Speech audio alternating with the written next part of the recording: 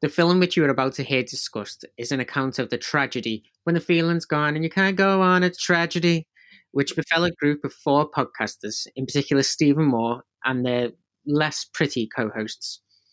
It is all the more tragic that they were young at some point in the distant past, but as they lived very, very, very long lives, they could not have expected, but they did wish to see much of the mad and macabre as they were to see committed to film. For them, a fucking freezing midday podcast became a fever dream of sweaty boys and slabs of meat. The events of that day were to lead to the discovery of one of the most bizarre podcasts in the annals of history, the Texas Chainsaw Massacre. Something is trying to get inside my body, and you want to sleep with me. Give me those shoes, they're mine, give them back to me! Well, a boy's best friend is his mother. Hey, shouldn't you be folding towels somewhere, sniffing jockstraps? It is time to keep your appointment with the Wicker Man. It rubs the lotion on its skin or else it gets the hose again. What have you done to its eyes? I see no manhood between your legs. You're going to meet death now. The living dead. They're coming to get you, Barbara. Get away from her, you bitch! It was an asylum! And it was hell! 20 years of pure hell! The devil wins sometimes. What's that like to live deliciously? They're here. They're all gonna laugh at you! To a new world of gods and monsters. So, welcome to Screaming Queens podcast. I am the host for this evening, Stephen Moore, and I have my fellow guests who can introduce themselves from a distance. Hello, I'm John Larkin. Hello, I'm Martin Finity. What happened was true.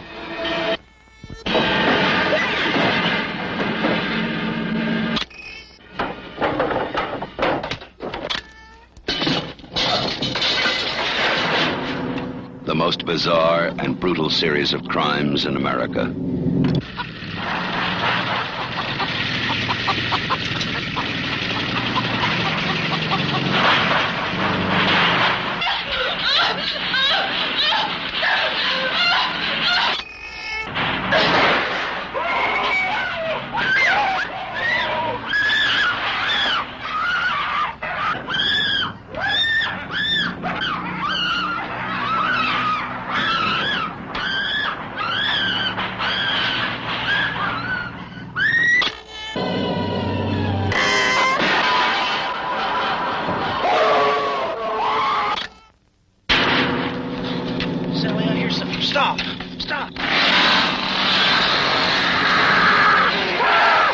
This is the movie that is just as real, just as close,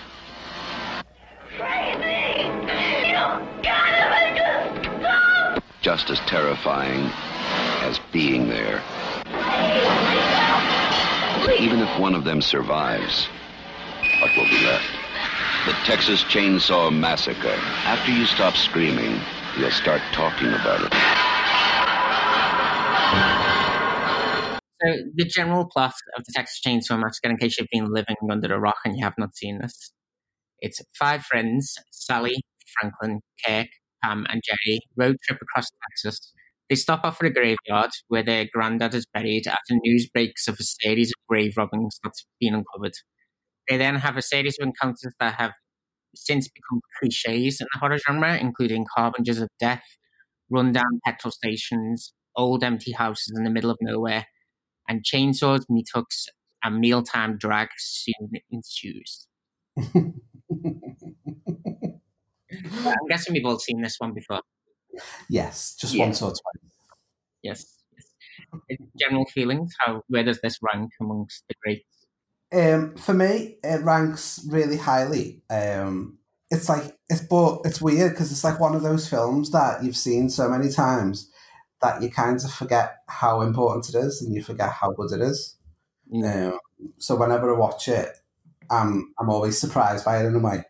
No matter how many times I watch it, I always surprise myself with how visceral and real it feels. There's some moments where the set pieces and the reactions to things, which I'm sure we'll come on to, are very, very real. There's no sort of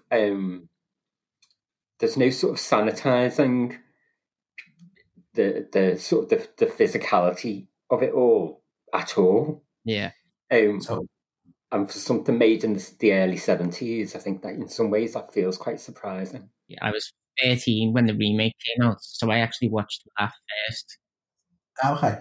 Because I watched that at like a sleepover and was traumatized by it. Like, genuinely. Especially, in the sequel, the remake, we have the scene where it's like the real police camera footage and you catch like a glimpse of his mask. Oh, yeah. That image terrified me as a child.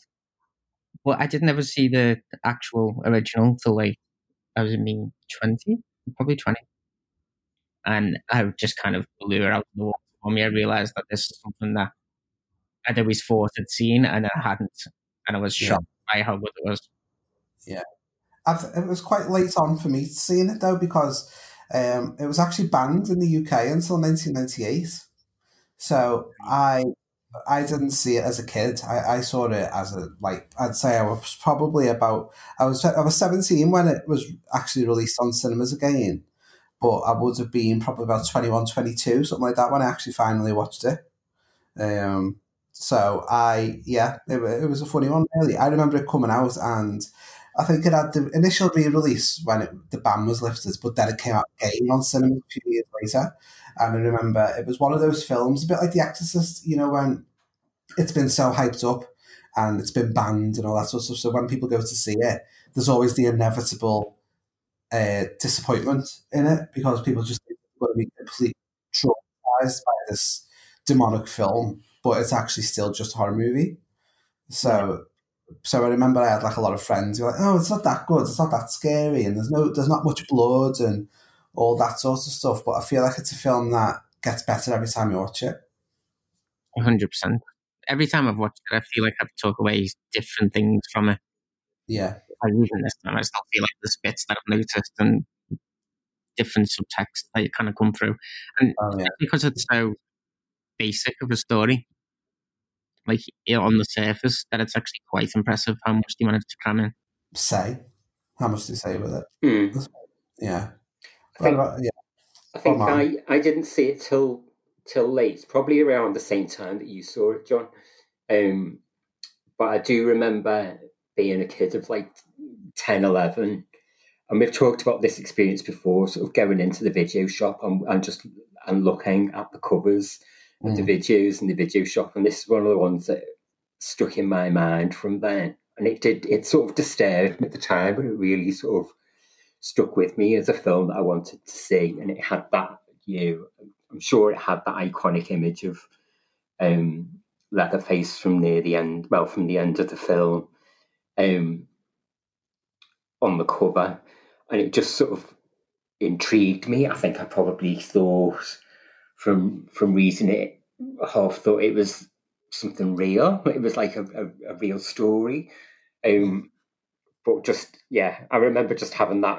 It's one of those films that I remember from that experience, because we didn't have a video player, so the closest I got was looking at the covers in the video in the video shop.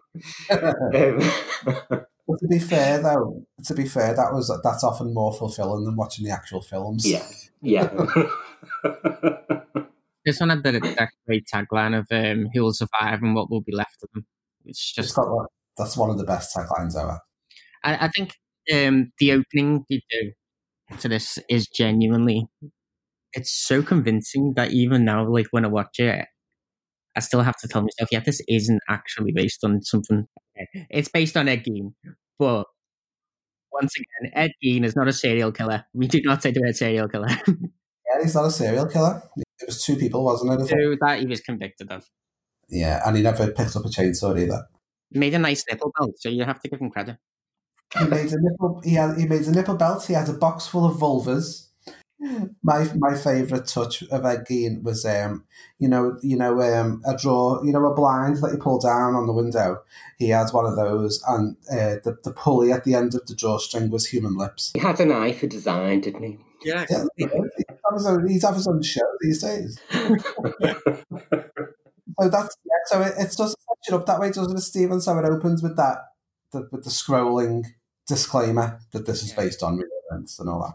Yeah, it's just such a great opener. That was John Larroquette, who I found out today plays the bad guy in Richie Rich, which is just like iconic. One of my favorite films as well ever. And he got paid with a joint, which is just so 70s. That is amazing. It really is. It's possibly more than some of the others got paid, to be fair. Yeah, definitely. They were all middle Texas, like actors, local actors. They got no money off it because they got a percentage of the takings, but then didn't realise that there was someone who owned the people who owned it, so they were only getting a percentage of a percentage of a percentage. Oh, I know. It's terrible. Gunnar Hansen, who plays Leatherface, says his first royalties paycheck was $47. God. And you think this was the case. After the hell that they went through making it as well. Mm-hmm. So I think that the opening credits is a stroke of genius, isn't it? So you get that, like, the disclaimer coming up that it's based on a true story and all that. And you see lots of people emulate it now, don't they? Like Rob Zombie and people like that. They copied that sort of style of opening. But it always sort of fails because those are just shit films, whereas this is an amazing film. But I love that the annals of American history always makes you think of anal. And obviously, I have to go there with that as well. Not but anal. So, you know, the opening shots with the horrible whine of the camera, and you get these bursts of the bits of corpse that are getting photographed. Who do you think has taken the photographs? I think it was police investigators, but maybe not. Well, I always thought that, but then this time when I watched it, there's like a grunt, like animalistic grunting sound, like the bodies are being posed and moved. I wondered whether it's actually the family. Like, we see one of them with a camera later on. Yeah, they've got he has like trophy pictures, doesn't he, of things? Yeah. I did wonder whether it was actually the family taking pictures. And doesn't he get told off when he appears at the house in connection with that corpse display? Doesn't the father figure give him a slap and tell him off? Well, you know, maybe he's just got a flair for creating sculptures and artwork and stuff, and he's had his creativity stifled by his dad. Yeah. So he has to go out there and improvise. Using the available materials. Outside the art, yeah. The chaise lounge made of skeletons was one thing, but when he tried to bring in the sculpture, that was too much. Yeah. So that first shot then is it's like decomposed bodies, isn't it? Obscenely displayed in a graveyard with the legs spread. It's just horribly perverse, isn't it? Grave robbing in Texas is this hour's top news story. An informant led officers of the Muerto County Sheriff's Department to a cemetery just outside the small rural Texas community of Newt early this morning. Officers there discovered what appeared to be a grisly work of art, the remains of a badly decomposed body wired to a large monument. A second body was found in a ditch near the perimeter of the cemetery. Subsequent investigation has revealed at least a dozen empty crypts, and it's feared more will turn up as the probe continues. Deputies report that in some instances, only parts of a corpse had been removed. The head, or in some cases, the extremities removed, the remainder of the corpse left intact. Evidence indicates the robberies have occurred over a period of time. Sheriff Jesus Maldonado refused to give details in the ghoulish case and said only that he did have strong evidence linking the crime to elements outside the state. Area residents have reportedly converged on the cemetery, fearing the remains of relatives have been removed. No suspects are in custody as... I love it. It's bathed in a dirty orange glow, isn't it? Like the whole film is. And you see the sort of decaying body and the dust blowing against it as well. It's totally setting its stall out about what this film is. It's a film about death, basically. And it's as opening shots from horror movies go, it's really iconic for very good reason, I think. I think that this first third of the film is probably one of the best openings to anything ever. I just right up until maybe the second kill, I think it was sheer perfection. Then I go off a little bit, and then I come back to it at the end. But that first bit is just some of the best openings from that. You see that's kind of scene, and it's all slimy and melting. You get the camera flashes, and then you get the news story talking about the grave robbings in the background. And then it's the orange moon in the sky. It's just a hard cut to the armadillo. This is all just fantastic filmmaking. It is. It's fabulous. It's fabulous. It's Toby Hooper's second film, isn't it? His debut was film called Eggshells, like a studenty arty film, and then he wanted to crack Hollywood with something that was a very specific genre, like exploitation. So that's why he sets out to make that. And it's mad to see. It's mad, isn't it? Because it is so. A lot of it is so fucking well done. Yeah. And to think it was just a second film. The original idea was to start on a dead dog's eye. Oh. It was to start on a dead dog's eye and then pan out. And then when they went location scouting, they found an actual dead horse lying by the side of the road. Yeah, so they were like, wow, act of God, this is meant to be we'll shoot from the dead horse and that'll be the opening shot. But then apparently the crew were too squeamish because the horse stunk and was covered in flies. So they just left it, and then that's why the effects guy came up with they found a squashed armadillo and stuffed it and used that instead. That armadillo stuffed? Yeah. Armadillo, that was he taught himself taxidermy, didn't he? Yeah. To do it all. Yeah. This guy, the guy who did the set design, had commitment because he literally went and hunted down bones from everywhere local. Oh, yeah. And he did all of this stuff himself. So we have Sally, our final girl. Mm-hmm. She's all right. I'm not frustrated. Sally, I really, really like her. I really, really like her. And his undone shirt with hair. Beautiful. I like Pam a lot. I think Pam in her astrology is fun. I quite like Pam. Yeah, Pam's great. And then you have Leo Sayer, Disco Stew. Yes, Jerry. Disco Stew, yeah. And what do we think of Franklin, the brother? Oh, he's so annoying. I hate him. I wished he was killed much earlier than he actually was. In the last couple of watches, it's changed a lot for me. After the first few, I hated him. I was like, you're one obnoxious little shit. But the more I watched it, the more I kind of realised he was kind of right, though. I've gone on a journey with Franklin. I've gone on a journey because I fucking hated him for the majority of my first few watches. But now, when I watch it now, I just think they're all horrible. None of them are particularly nice. And basically, they drag Franklin out there in his chair and just keep leaving him. And they just keep ditching him in places and walking away and being like, yeah, we're going to go swim in the waterhole. You're too fat and in a wheelchair, so you stay here. And he spends the whole time going, oh, something's wrong, this is wrong, that's wrong, and everybody kind of ignores him, and then they all get killed.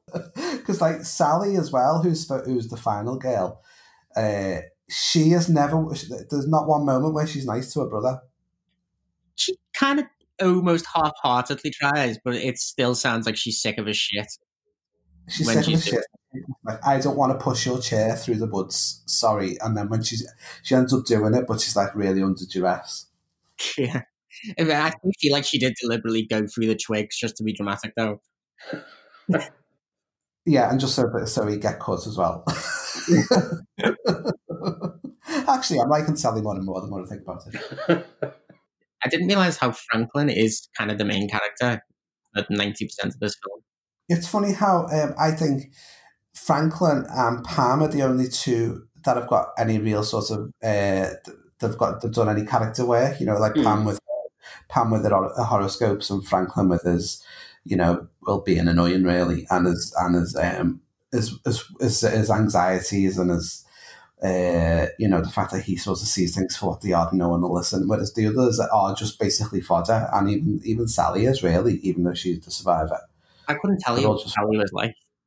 So did you know William Vale, who played Kirk, went on to be the set decorator on Gilmore Girls? Oh, really? Yeah.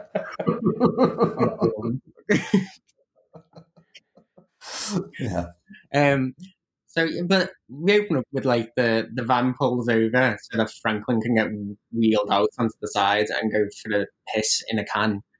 And the truck goes past and he rolls down the hill and gets piss all over him. And what like a rough way to start for the characters. That's your character introductions. Like, yeah, I know it's horrible, and I always think that the back of that van must stink. Oh, completely. It's so hot. Everyone's sweaty. Franklin is now covered in his own piss. It's just so uncomfortable and claustrophobic. I do like when you get to the graveyard, the harbinger of death, the little drunk man on the floor. He's like just so good. I love him. The way he's like, things happen around here they don't talk about. Yeah. Oh yeah. And again, it's only Franklin who pays attention. They go to check on Granddad's body, don't they? They're like, let's make sure Granddad wasn't one of those corpses that was dug up and desecrated. But luckily, he wasn't. So I love the idea of like a day out. Let's go and make sure our Granddad hasn't been dug up. You need to know these things. So after they've been to the cemetery and they carry on the road, you get all that interesting backstory, don't you, about their uncle working at the slaughterhouse, which is really good. Franklin kind of just doesn't know what's appropriate to say to people and what isn't. Yeah. And he talks about how these sledgehammer people, like the cars, and people, cars to death, and it wouldn't be enough to kill them, so you'd have to hit them and hit them again. Sometimes they'd skin them before they were dead. Yeah. Oh. Yeah. And then now they have the steel pressure gun that does shoots in and out and in and out and in and out. Yeah. It's really graphic.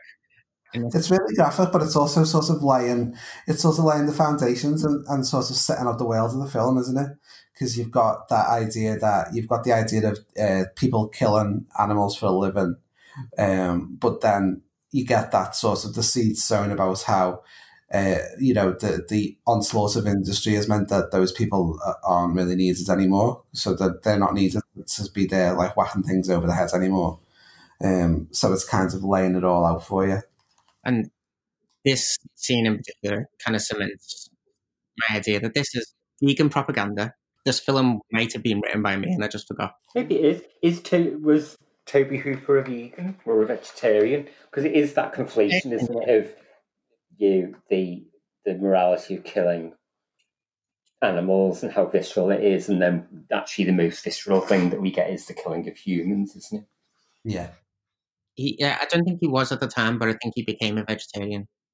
Oh, did he? Oh, really? It lasted, but I know he did for a bit at least.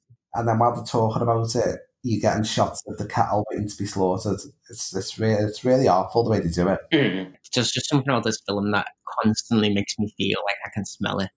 Yeah, definitely. The whole film feels like you've got a dirty old jumper on and you're in 100-degree heat. Yeah. It makes it feel itchy and sticky and like everything stinks. You just want to get a shower. I like whenever we see, because there's no actual real score in the film, it's kind of industrial sounds. Yeah. But whenever we're outside of the van, like seeing the long shots, there's like next to no sound at all. Yeah. It's just completely silent, just like a bit of wind and fan noise. It just makes it feel like you're literally looking in at these people from a distance making these mistakes, as opposed to being involved in it. Well, it just reminds me of how small they are, aren't they? It's like America is so vast that just Texas is so vast. And that area of Texas, that rural area, is so vast. So it's just showing you how big that is and how small and insignificant these people are in the middle of it, who are going to be... Well, first of all, there's the people who are like the Sawyer family who have just been discarded and left to their own devices. And then we've got Sally and the gang who are going to be discarded. They're completely vulnerable.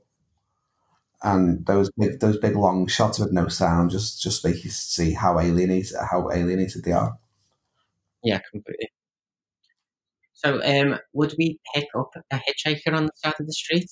Because we might end up in Texas Chainsaw, or we might end up in Showgirls. So. Which funny is it? Nobody. Very few people hitchhike these days, and I think probably very few people would pick up a hitchhiker now. But actually, it was that was really common then. Yeah, I remember being on holiday with my mum and dad and picking up hitchhikers a couple of times. Oh my god! Wow, really? Yeah.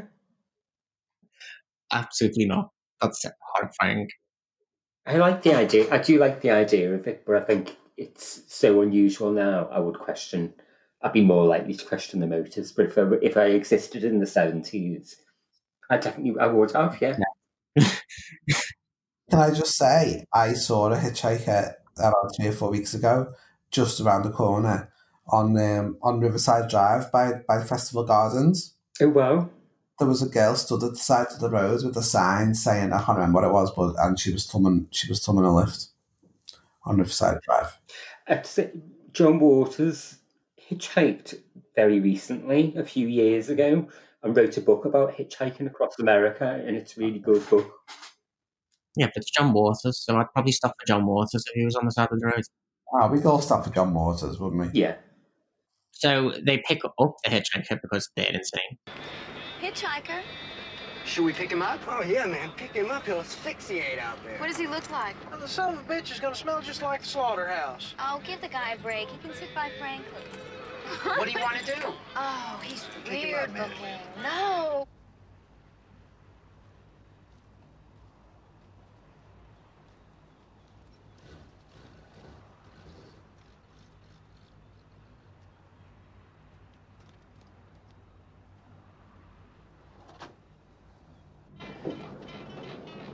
I think we just picked up Dracula. Where you headed, man? South. You work at that place? Oh, no. How did you get stuck way out here? I was at the slaughterhouse. I got an uncle that works at the slaughterhouse. Hey, my brother worked there. My grandfather, too. My family's always been in me. A whole family of Draculas. Hey, man, did you go in that slaughter room or whatever they call it? The place where they shoot the cattle in the head with that big air gun thing. Oh, that gun's no good. I was in there once with my uncle. No way. With a sledge. See, that was better. They died better that way. How come? I thought the gun was better. Oh, no. With the new way people put out of jobs. You do that? Look.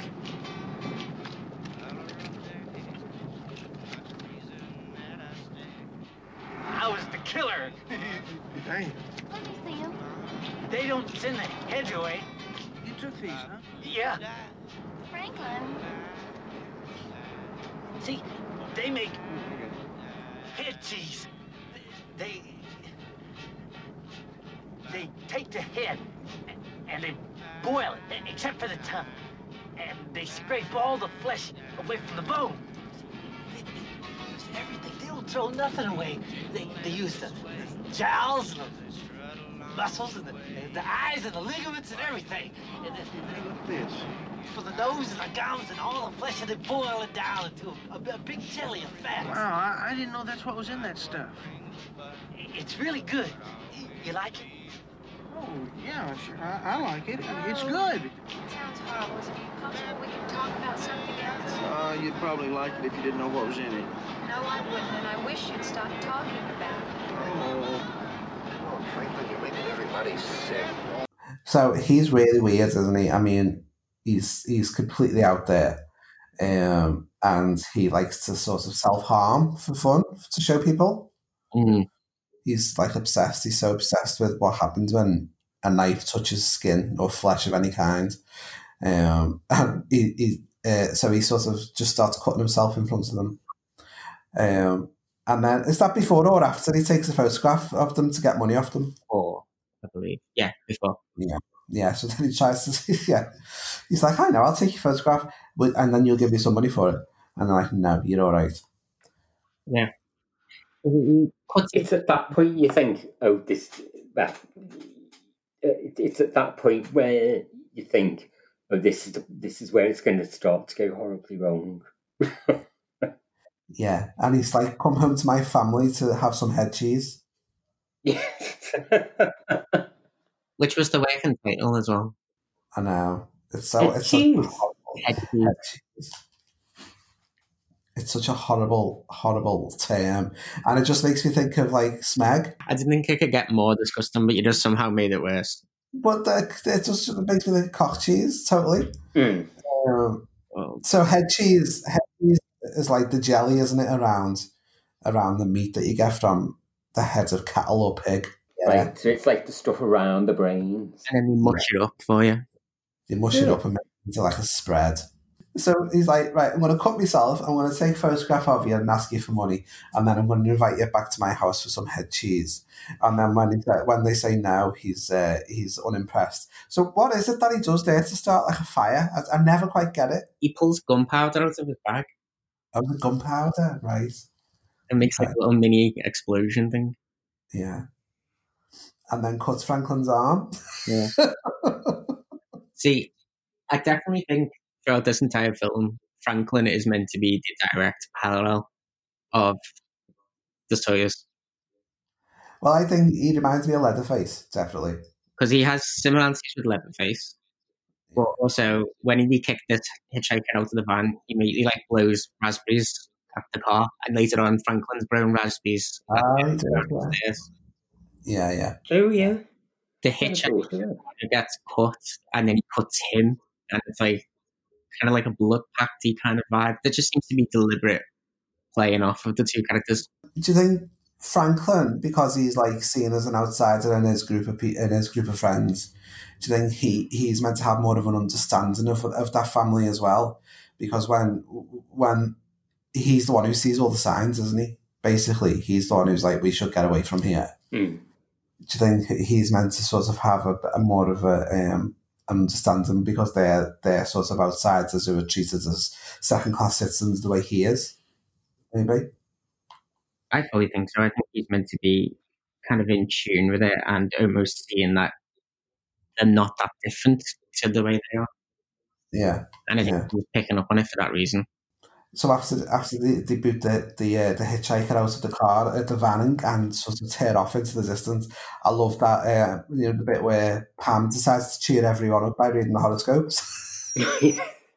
Long-range plans and upsetting persons around you could make this a disturbing and unpredictable day. The events in the world are not doing much either to cheer one up. That's just perfect. Oh, Franklin, I think that'll be all right. And then reach out. Just careful.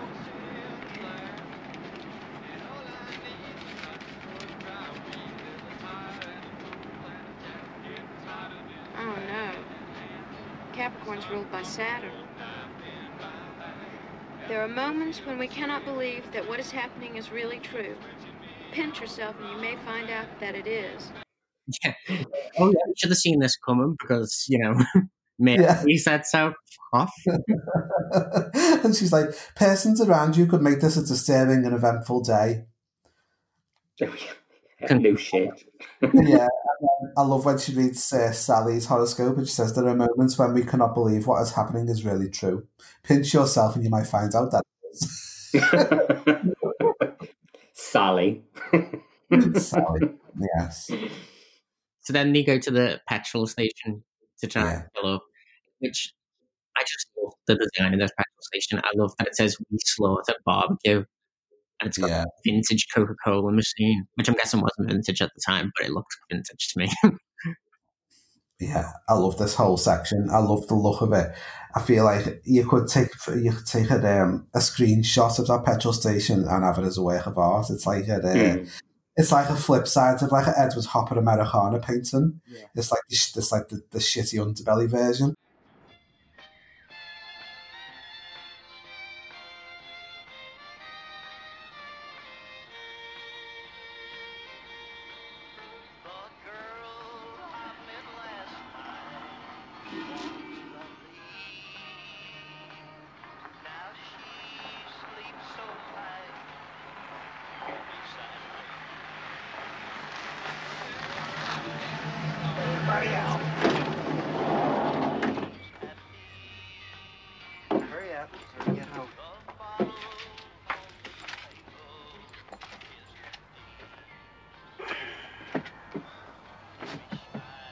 comes somebody.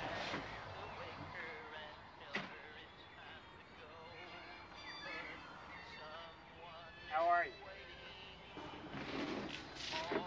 Would you fill her up, please?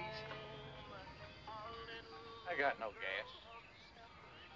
You're out of gas? My tank's empty. Transport won't be here until late this afternoon. Maybe not even until tomorrow morning. I told you we should stop. Hey, you know where the old Franklin place is?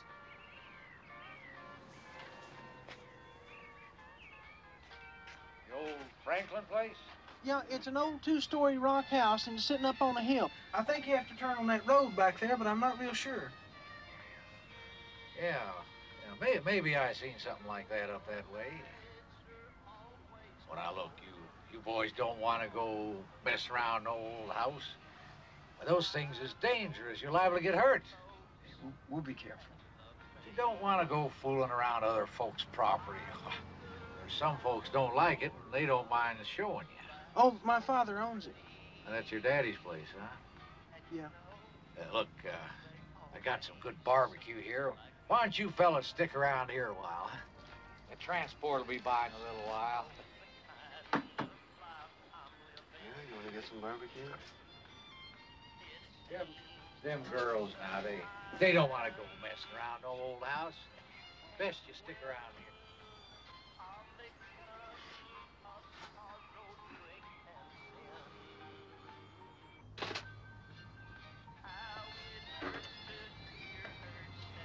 No, we should have asked him if there was another gas station around. Don't you think he would have told us if there was?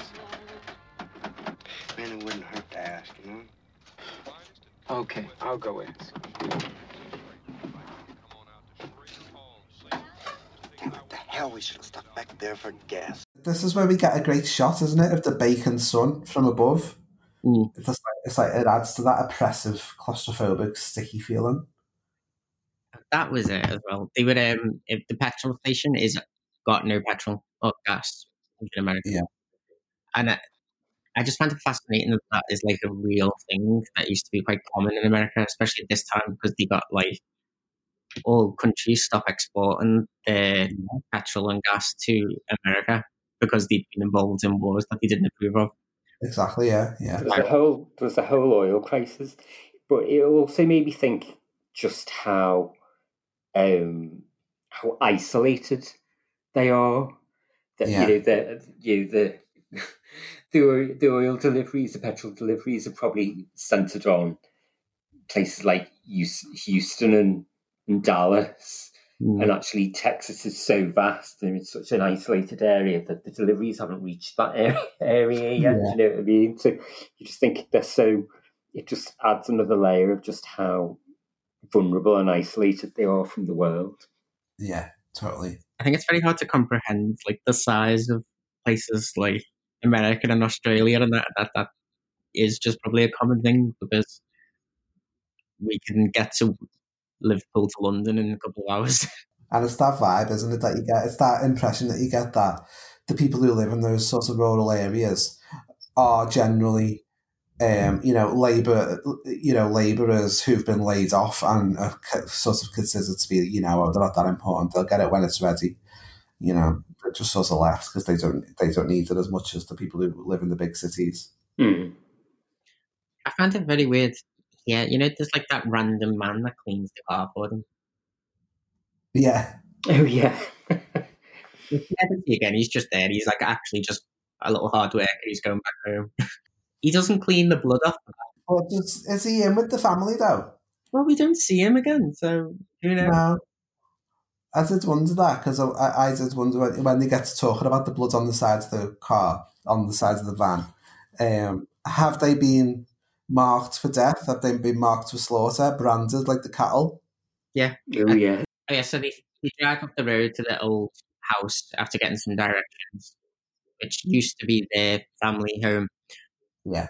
It's called the Franklin House, even though the surname is Hardestry, and Franklin's his first name. So. And then they all start exploring upstairs of this house and leave poor Franklin downstairs. Yeah. I wouldn't be going upstairs with those spiders. The spider's nest in the corner of one of the rooms is one of the most disturbing parts of this whole Daddy Longlegs. Kirk and Pam are too busy going off to find the watering hole. They just want to have fun, don't they? I do. Franklin is so obnoxious, and I sort of get what you're saying in terms of they're mean to him, and it's no wonder. But I think it's natural that people would just switch off because it's just unrelenting. There's no sort of break from it. You never get anything likable or any connection between him and the others. He never makes any effort to sort of, I don't know, make them laugh, or he just constantly whinges and moans. And I think, I wouldn't really be listening to you either. No, he is an arsehole. He's an absolute arsehole. Yeah. Totally. I think he's justified in his thoughts, but I think he's been that jaded for that long that he's also causing his own problems at this point as well. Yeah. He's made himself unlikable because he's being treated as someone less, and then he can't see past his own nose.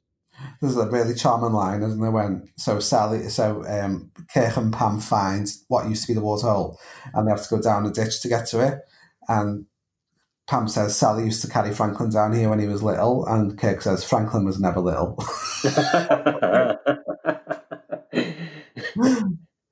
Bastards. It's like, but Kirk has got his shirt open the whole time, so we forgive him. We forgive him anything. Yeah, he's so gorgeous. I love his hair. I love him. I'm literally obsessed with him. Yeah, well, unfortunately, Leatherface gets to him first, Stephen. He hammers him first. So this is where they hear the generator, isn't it, at the neighbouring house, and they sort of go off looking for gasoline. Mm-hmm. And they pass trees that are adorned with people's belongings, and they don't hear any alarm bells whatsoever. Yeah, literal graveyard, nothing. Yeah, car graveyard. That doesn't mean there's a serial killer family here at all. And then when they find a human tooth on the porch and decide it's still a good idea to go in. Yeah. And then this is where the film becomes like a home invasion film, but in reverse. Leatherface. And I fully believe that he is just killing in self-defense for at least these first couple of murders. The thing about Leatherface, Gunnar Hansen gives such an amazing physical performance, doesn't he? Because how do you act with layers of masks on your head? But he still does, because he still conveys the fact that Leatherface is this terrifying beast of a man who will kill you at the drop of a hat, but at the same time he's absolutely terrified of everything. Yeah, completely. I think he in the most 70s thing ever, he based it on non-verbal people with development issues, and went to an insane asylum kind of place and just... I think it was actually more of a special school. Oh, was it okay, I read it as being more extreme than that. Well, I think he said he went to a school. He describes it as a school for retarded people, because obviously it's the 70s. But I think it's more of a school than anything that he went to, and he was just allowed to just go in and watch people and then start mimicking them. Well, I think it will have been a special school, but it'd be I think I've told this story before about how as a child in the 70s, we were taken from school because Maghull through the centuries has been famous for having asylums and stuff. So it's got Ashworth Hospital now, but we had there was a giant special school where children with learning disabilities and other disabilities were there, and we were taken on a trip from school to go and see the disabled people to feel sorry for them, and we just sat in the room where they were and watched them. There was no interacting with them or encouraged to sort of talk or take part in activities together. It was literally just to watch them. So that was reflection of the attitudes at the time. You hid them away, and they were just sort of they were just figures to contain and be looked at like animals in a zoo. Wow, that is dark shit, isn't it? Yeah, that sort of reminds me of the film My Friend Dharma, and it's based on school friend of Dharma's book about his time at school with Dharma, and Dharma does what they call spazzing out, and he really vividly mimics sort of people with sort of epilepsy, wasn't it? Epilepsy and having fits and just sort of distorted limbs and stuff. It's really weird. It's just talking about Toby Hooper just doing that for the inspiration for the film just reminds me a bit of that. It's just so it's just strange, isn't it? Just so dehumanizing. It is, yeah. I suppose it is just a sort of symbol of the time that the film was made.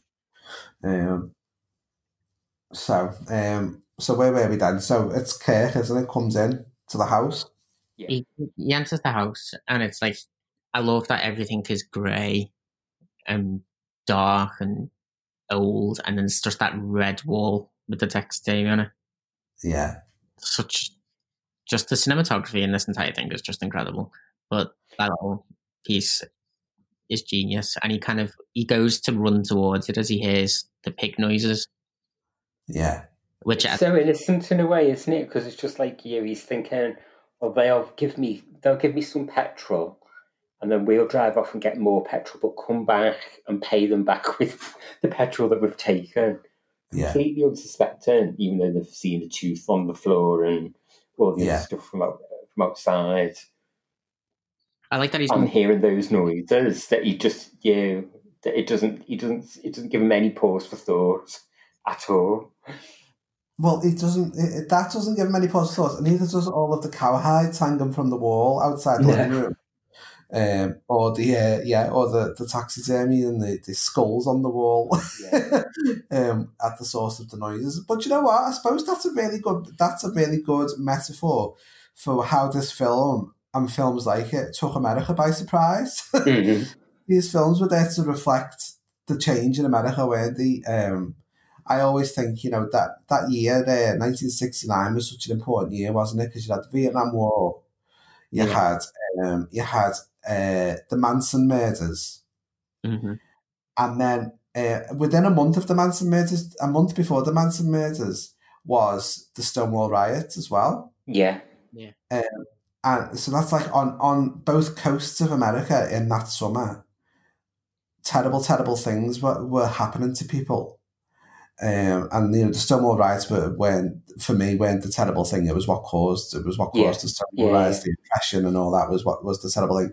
But it was that year, I feel like, that America kind of has a very harsh wake up call to reality, and then from that these films were born. And I feel like this moment in the film is that Kirk is like the all American boy wandering into someone's house because the door wasn't locked. This is an area where people don't have to lock the doors because it's rural and everyone's lovely. Well, no, they're not, because you're about to get clubbed over the head with a mallet. No, absolutely. I think you're right. That sort of period in the late 60s was like the most shocking time culturally in America, because actually these horrible things have obviously all gone on throughout the history of America, but actually the delusion that America and American life was wholesome, and it was a rich and pleasant land, that veil that allowed that to be that delusion and that picture to be projected were quite suddenly torn down in that time, weren't they? There was no carrying, no longer being able to carry the illusion that war was good and moral, that people were free and treated well. You had the whole civil rights movement and the murder of Martin Luther King and Malcolm X and all those sorts of things.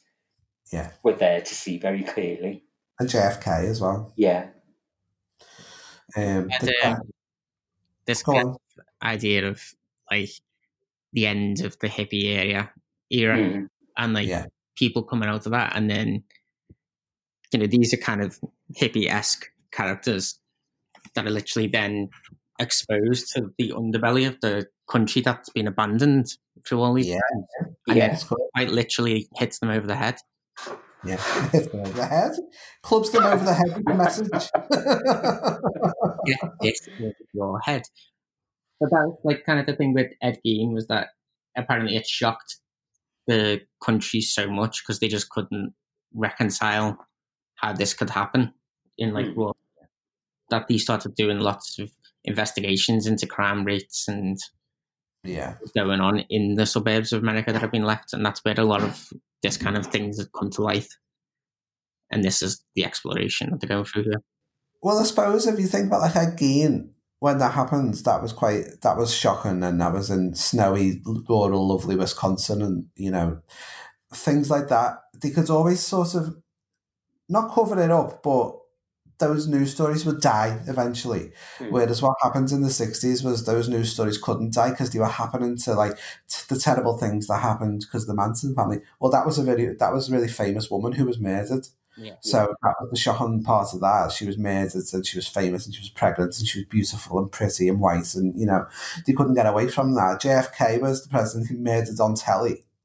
And the thing, like the Stonewall riots and the civil rights, that was marginalised people actually standing up and saying, we're not taking this shit lying down anymore. So it was literally like, you can't cover this up anymore. This is a melting pot of shit. And the Vietnam War, they were killing their own young people who were protesting against it in the country.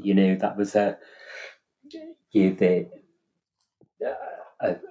sort of a movement of against war, and sort of just young people being able to be used as sort of cannon fodder for a country.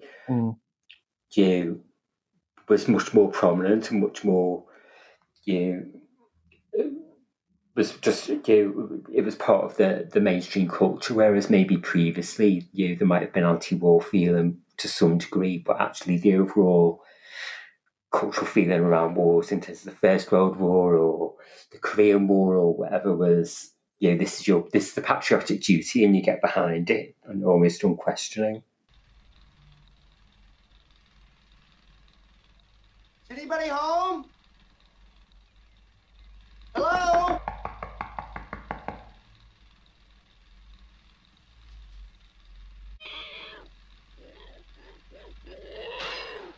Hey, Pam.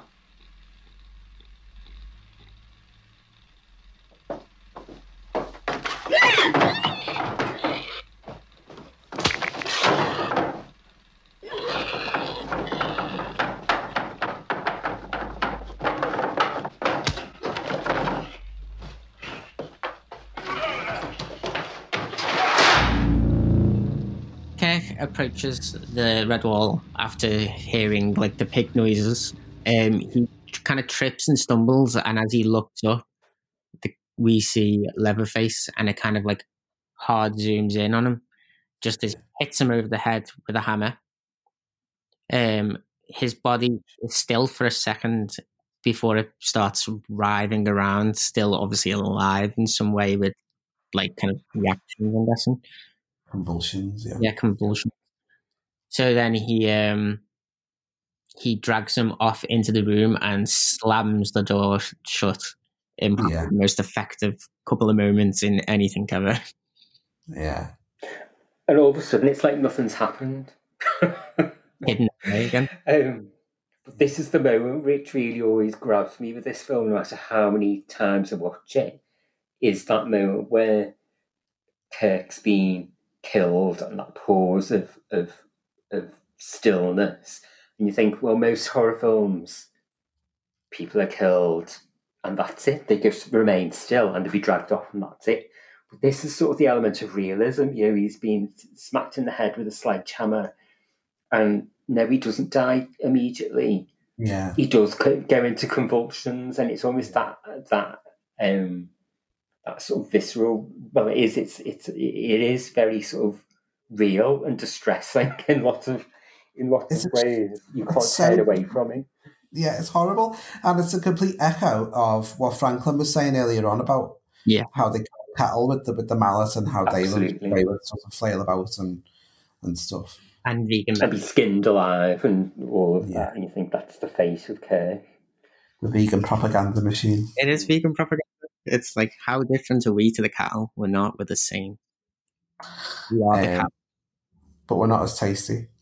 I don't know. So, we've got that great shot, haven't we, then? The famous underbutt tracking shot of Pam walking towards the house. It is perfect. It's fantastic. They do a similar one in the garage, in the gas station earlier on as well, like a sweeping underbutt tracking shot. And I've got to say, I don't think it's that. People say that it's quite sexist and stuff, but they do the same shot with Jerry later on as he's walking into the house. She apparently hated it the first time she saw it, and then as it kind of went on, she was like, "No, I love it. I think it looks great." Yeah. And like, freaking hell, why wouldn't you love it? Like, if you're gonna be like voyeuristically looked at least have a great ass, and she does. So at least does, yeah, totally. But it's she goes in, does she? And this is the bit where she like falls into the living room, and we see the Sawyer's living room for the first time, and it's like completely adorned with animal and human carcasses, furniture, light fittings, decorations made of bones. Just think how much time and effort they put into this. No wonder they spend like an insanely long amount of time panning around that room. Oh, I know. And it was all real animal carcasses, wasn't it? So it really stunk in the heat. Oh God. Yeah. It's it also, I think, harkens back to the Hitchhiker and that description of animal slaughter, because he sort of he talks about nothing being wasted, doesn't he? And you think actually that living room embodies that nothing is wasted. All the bones are made, are used to make furniture. The skin, the feathers, everything is everything's used. And nothing is wasted at all. Yeah, because they can't afford to waste it, and it's actually, at least they are more economical than most people nowadays. Ecological. Well, yeah, you've got capitalist America throwing shit away, and then these people who they've in effect thrown away, at least they know how to make stuff stretch. Especially stretch over a lampshade. Makes stuff stretch.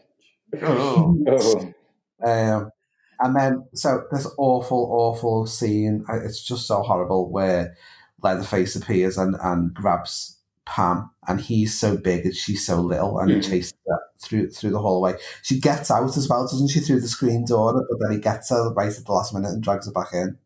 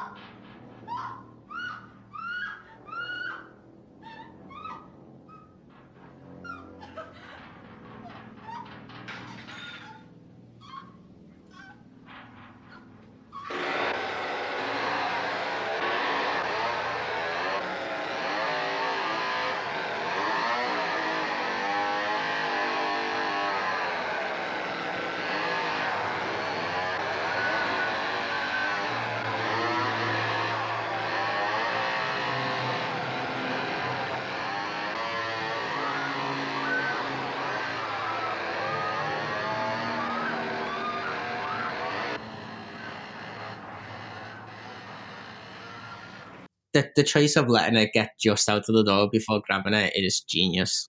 Yeah. And he drags her in, and this is the bit where we see the meat hook first, and we know where she's going. Mm-hmm. And then he lifts it up, and the way he places it on that meat hook, and you don't see it go in, but you feel it. My favourite little thing I learned about that was the fact that they deliberately chose her to be wearing a top that didn't have a back on it. Just it really emphasised what we're about to see. Oh, awful. And then he gives Pam a little bit of pre-dinner cabaret by soaring up her boyfriend in front of her as she hangs screaming on the hook. Leatherface, he kind of looks a bit goofy and like playful in this bit. As he's like, after he hooks it up, he kind of looks at it and he's like, huh. I think it's the first little hint of him being a bit childlike and not as was what the character is kind of doing.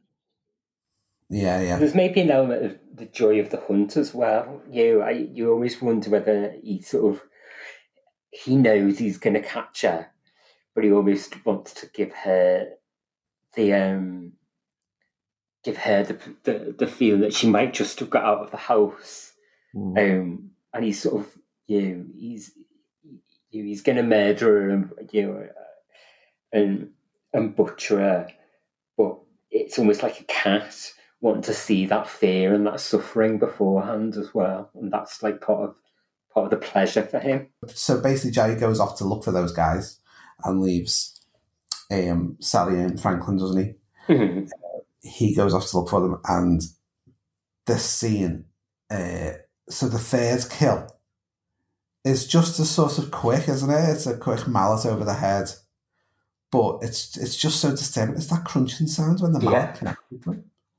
But before that happens, this was the first. There would have been a documentary out in the 90s that I would have seen before I saw this film. So the first clip I ever saw of the Texas Chainsaw Massacre was this scene where Jerry goes in and he hears a noise in the chest freezer, and he opens it, and it's and Pam is in there, but she's not dead yet. She flops. Yeah, it's the way she flops out of there. It's horrible.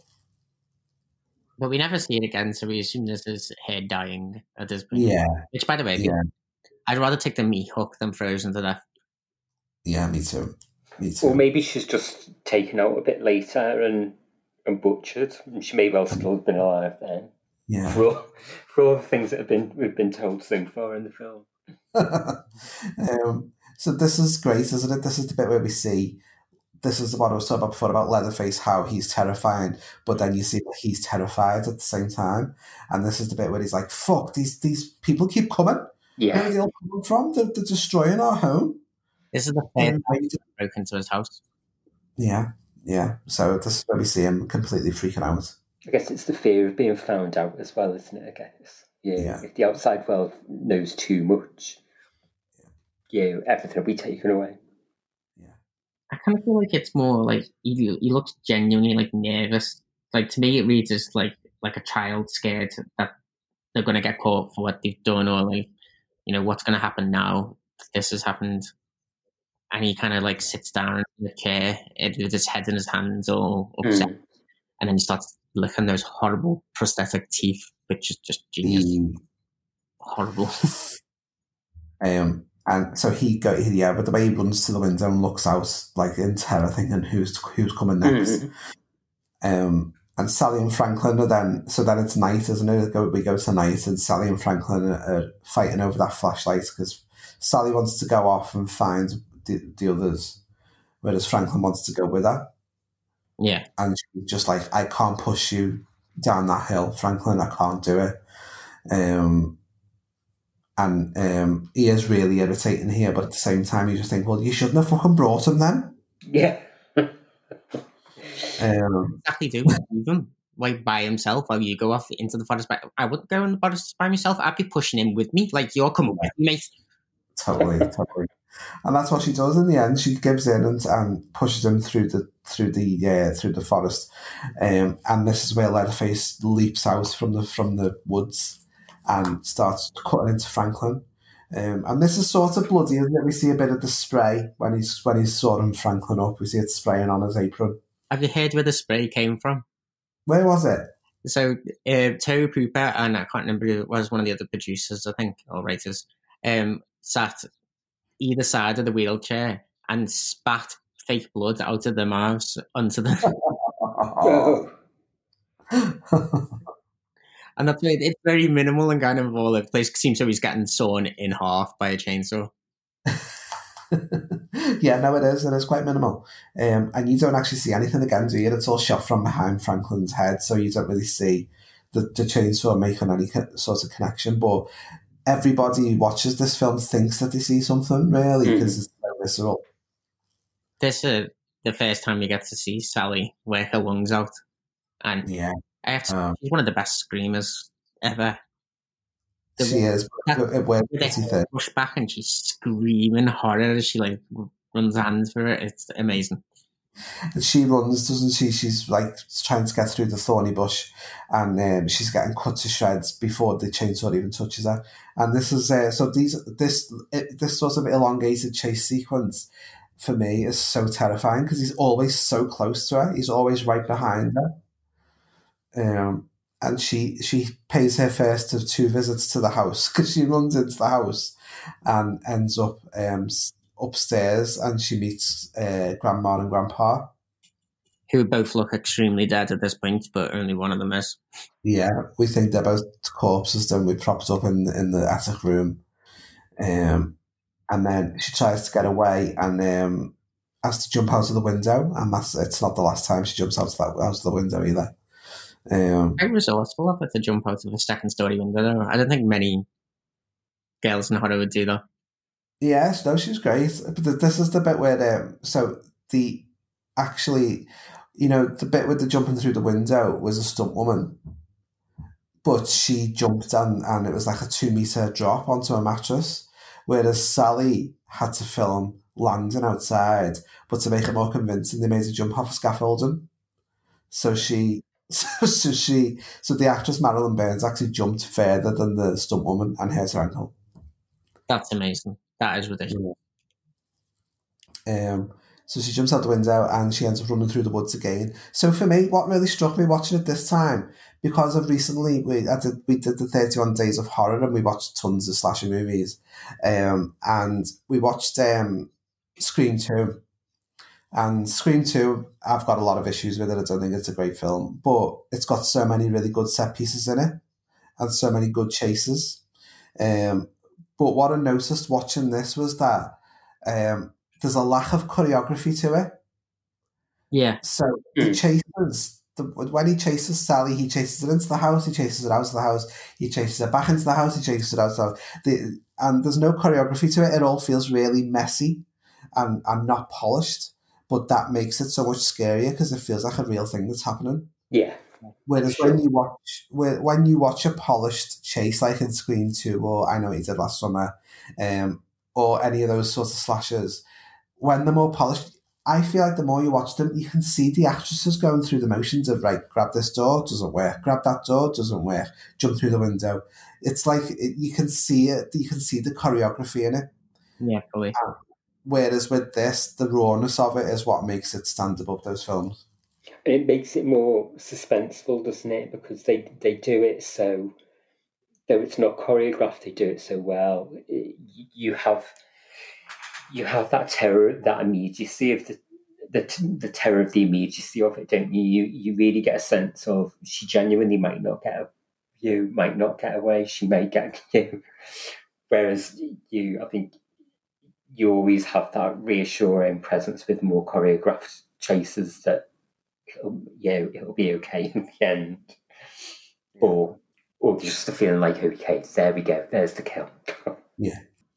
So the bit where she falls into the gas station, the blood on it is real because she fell on the concrete 17 times. God. They did 17 takes of it, so it was so all that blood is real. They really put the actors through. I never even got to the worst bit yet. Oh, I know.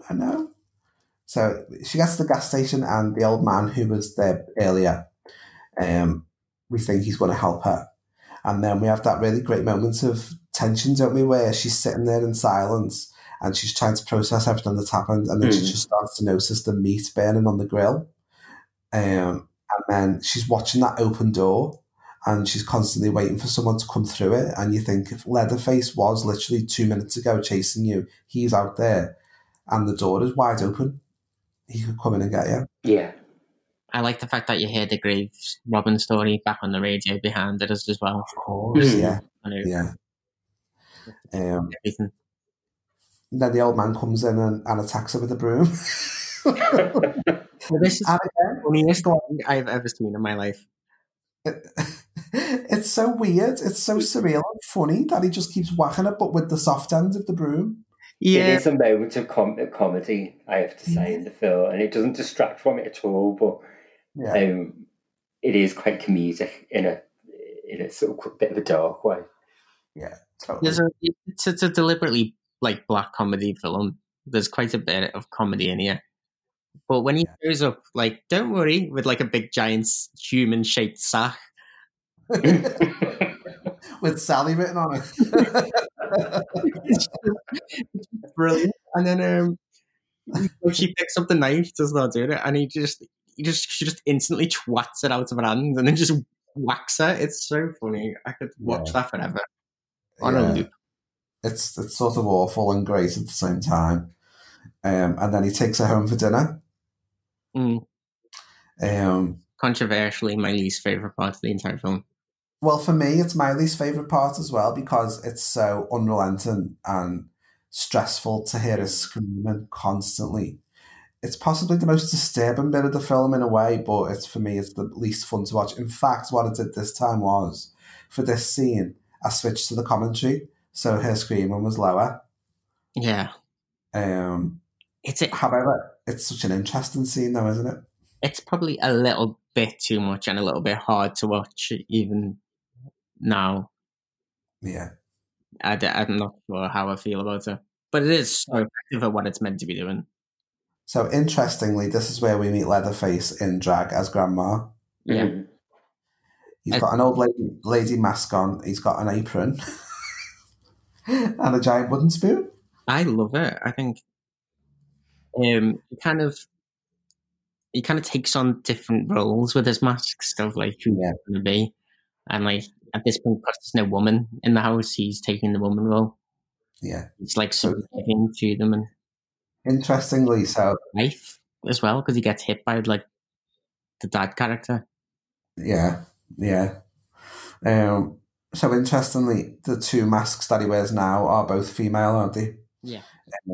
So this is where you see that it's sort of playing on two of the anxieties of the time, two things that people were scared of, and one of them was the sort of underclass or the working class, hick horror, rednecks out in the Dust Bowl of Texas, and also the threat to the nuclear family that was the queer sort of revolution as well. Yeah. So it's sort of subverting what's seen to be the normal, acceptable version of a family by having a family full of men, and Leatherface is dressed as a woman to fulfill the role. I mean, throughout the film, Leatherface's place is in the kitchen as well. Yeah. So he's literally the woman in the family. So there's maybe like a reflection of sort of the feminist and women's lib movement of the late 60s, early 70s as well, in terms of sort of women getting out of the kitchen, supposedly. And he's been forced into the kitchen, but it's the association with it being a feminine role. Yeah. He literally takes on the skin and the clothes of women closest to him, or maybe not so close. But then the woman, the only one who doesn't kill out of the family is also referred to as the cook the entire way through. Like, that's the only character name you get. So again, it's like almost like the masculine role is the murderer. Yeah. Well, the men's jobs were to go out and kill, weren't they? So they all worked at the abattoir. So their job was to go out and kill. And mother or grandmother stayed home and cooked and did the female role. They got to come home and release some tension with mother or grandma or whatever. But then because they've lost their jobs, they haven't got that outlet for their rage. That's why they've started killing people and also having to make ends meet. So they save money by getting their own meat from passing travellers, you know. But someone had to take the female role on, and that's kind of the cook. That's like the face's job, isn't it? He literally wears the clothes and wears the skin of women. But then he gets into a suit whilst also wearing his woman face mask, which in my book makes him a non-binary icon. There we go. Non-binary icon. To be fair, though, of all of the kind of trans monster killers I feel like this is the least offensive out of all of them, because I don't feel like it's a reveal. It's not a butt of a joke. It's just no one even acknowledges it. And there's no stupidly long explanation of why he's doing it. It's just like, now he's wearing a woman's face, and what? Well, I feel like the demonized section of society in this film is the poor, isn't it? Really, it's the working class. No matter what their gender or what their orientation is, it's the fact that they've got no job, they've been thrown to the side, so they're going to make ends meet in another way. And I feel like that's the monstrosity in this film, is the poor. I think I heard on another podcast that interested me was the idea that like before this horror was like foreign, it was in foreign countries like Dracula, and then when it came to America it was aliens, so it was still like something from the outside coming. And these are one of like the early examples of suddenly it's not something that's from the outside, it's the family, and it's not even just happening to a family, it's the family itself that's the evil thing. Yeah. So Grandpa, they carry Grandpa down on his chair. So Grandpa was played by an 18-year-old called John Duggan. And he had a 10-hour makeup job. And after the 10 hours, he says, I'm not doing that again. So they then he basically said, I'm not coming back tomorrow to do this again. So they had to shoot they had to shoot the whole thing in one go, because that was all they had him for. So they did a 27-hour shoot. Go on, Stephen. What was it? 114 Fahrenheit or something stupid. It was like 40. I think I've translated it to like 46 degrees heat. Yeah. It was the hottest point of the day, and they had to put blackouts up to make it look like night. So they were all trapped in there in that heat for 27 hours. And apparently he was a real pain in the ass. When they were carrying him down the stairs to the dinner scene, the actor kept going limp and sliding out of his chair, so they had to do it again. Oh, an ass. They had a room full of head cheese, so that basically got more and more stagnant as the day went on. And they were all cooked on the table in front of them. Yeah, and those lamps that were made of skulls, they were lighting on fire because it was so hot, and the smell of that as well. So the smell of that combined with the smell of Gunnar Hansen, who had to wear that suit for a month, meant that the cast had to keep going outside and vomiting. Oh. They were literally out to the window and then vomiting out of the window. Yeah, the only person who couldn't was Gunnar Hansen, because he couldn't take the mask off. So he had to go outside, but then he still couldn't get any fresh air through the mask. So that is intense. Yeah. So this is the moment. Stephen, do you know the story about Sally's finger? Yeah, I want it to be real, and I think it is real because I've not seen it like called out anywhere. But I think no, that can't happen. You can't do that. It did. Yeah, they talk about it on the commentary as well. So bad. Go on, tell the story. So, the scene where Sally is meant to get her finger bled so Grandpa could drink the blood, and kind of he comes back to life in that moment. It's very vampire. They couldn't get like the blood bag to like actually open up and bleed properly. So the actor was like, I'm fucking done. The man actor who's cutting her was like, I can't do this anymore. So he turned away and took the tape off the blade he was using and literally cut her finger open. No. And let the blood drip into his mouth. So this is like 18 hours into the shoot. So when she then realised what had happened, she screamed. Toby Hooper was like, "Oh wow, she's really good." They didn't realise, so they just kept rolling. That's so bad. Like, I can't believe that. Well, he says, Gunnar Hansen says, doesn't he, that by this point they were all so crazy with the heat and exhaustion. He said that he had moments in his brain where he thought, I've got to kill this girl, so he didn't know what was real and what was acting. Yeah. I think that's such a 70s, 60s filmmaking moment that you just think, oh, fuck it, let's cut her for real. yeah, I know. So Leatherface now has another face, which is another female one, which the actor kept adding more makeup to, so that's why the lips get more and more red as it goes along. My kind of girl.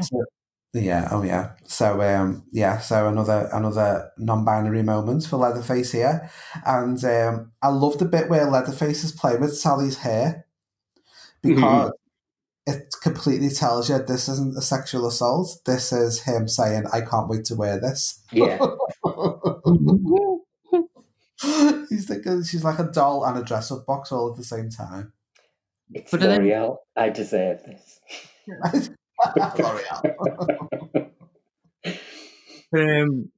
A film of its time, it's completely like asexual. I think like the way at least the villains are. There's no sexual depravity there at all. It's just meat and food. Yeah, there's no sexual threat considering the amount of sexual threat in the remake.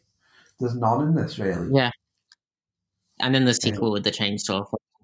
But in this one, no. Yeah. So they tried to get Grandpa to hit it over the head, don't they? But his wrist is too limp; he can't actually hold the mallet. And so she takes the opportunity, and this is where she jumps out the window again. And I think this is the moment where Marilyn Burns hurt her foot, so that's why she's limping.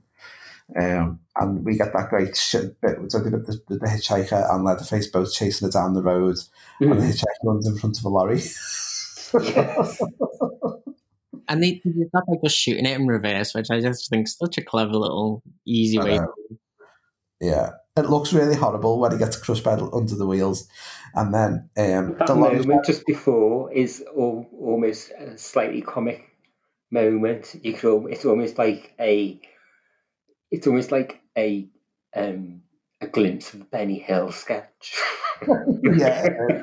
Them running around. You just have a vision of them running around and around that vehicle for hours. Yeah, totally. And then we think that the lorry driver's going to be her escape, but he just doesn't run away. He gets out and runs away.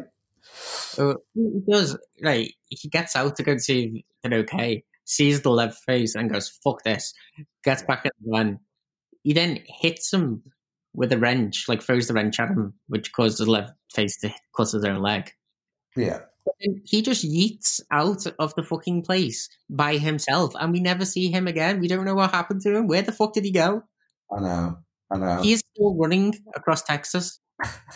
He is. And then a pickup truck comes along, and that's Sally's escape, isn't it? So she jumps in the back and drives off to safety, and she sort of completely loses it and starts like laughing hysterically and maniacally.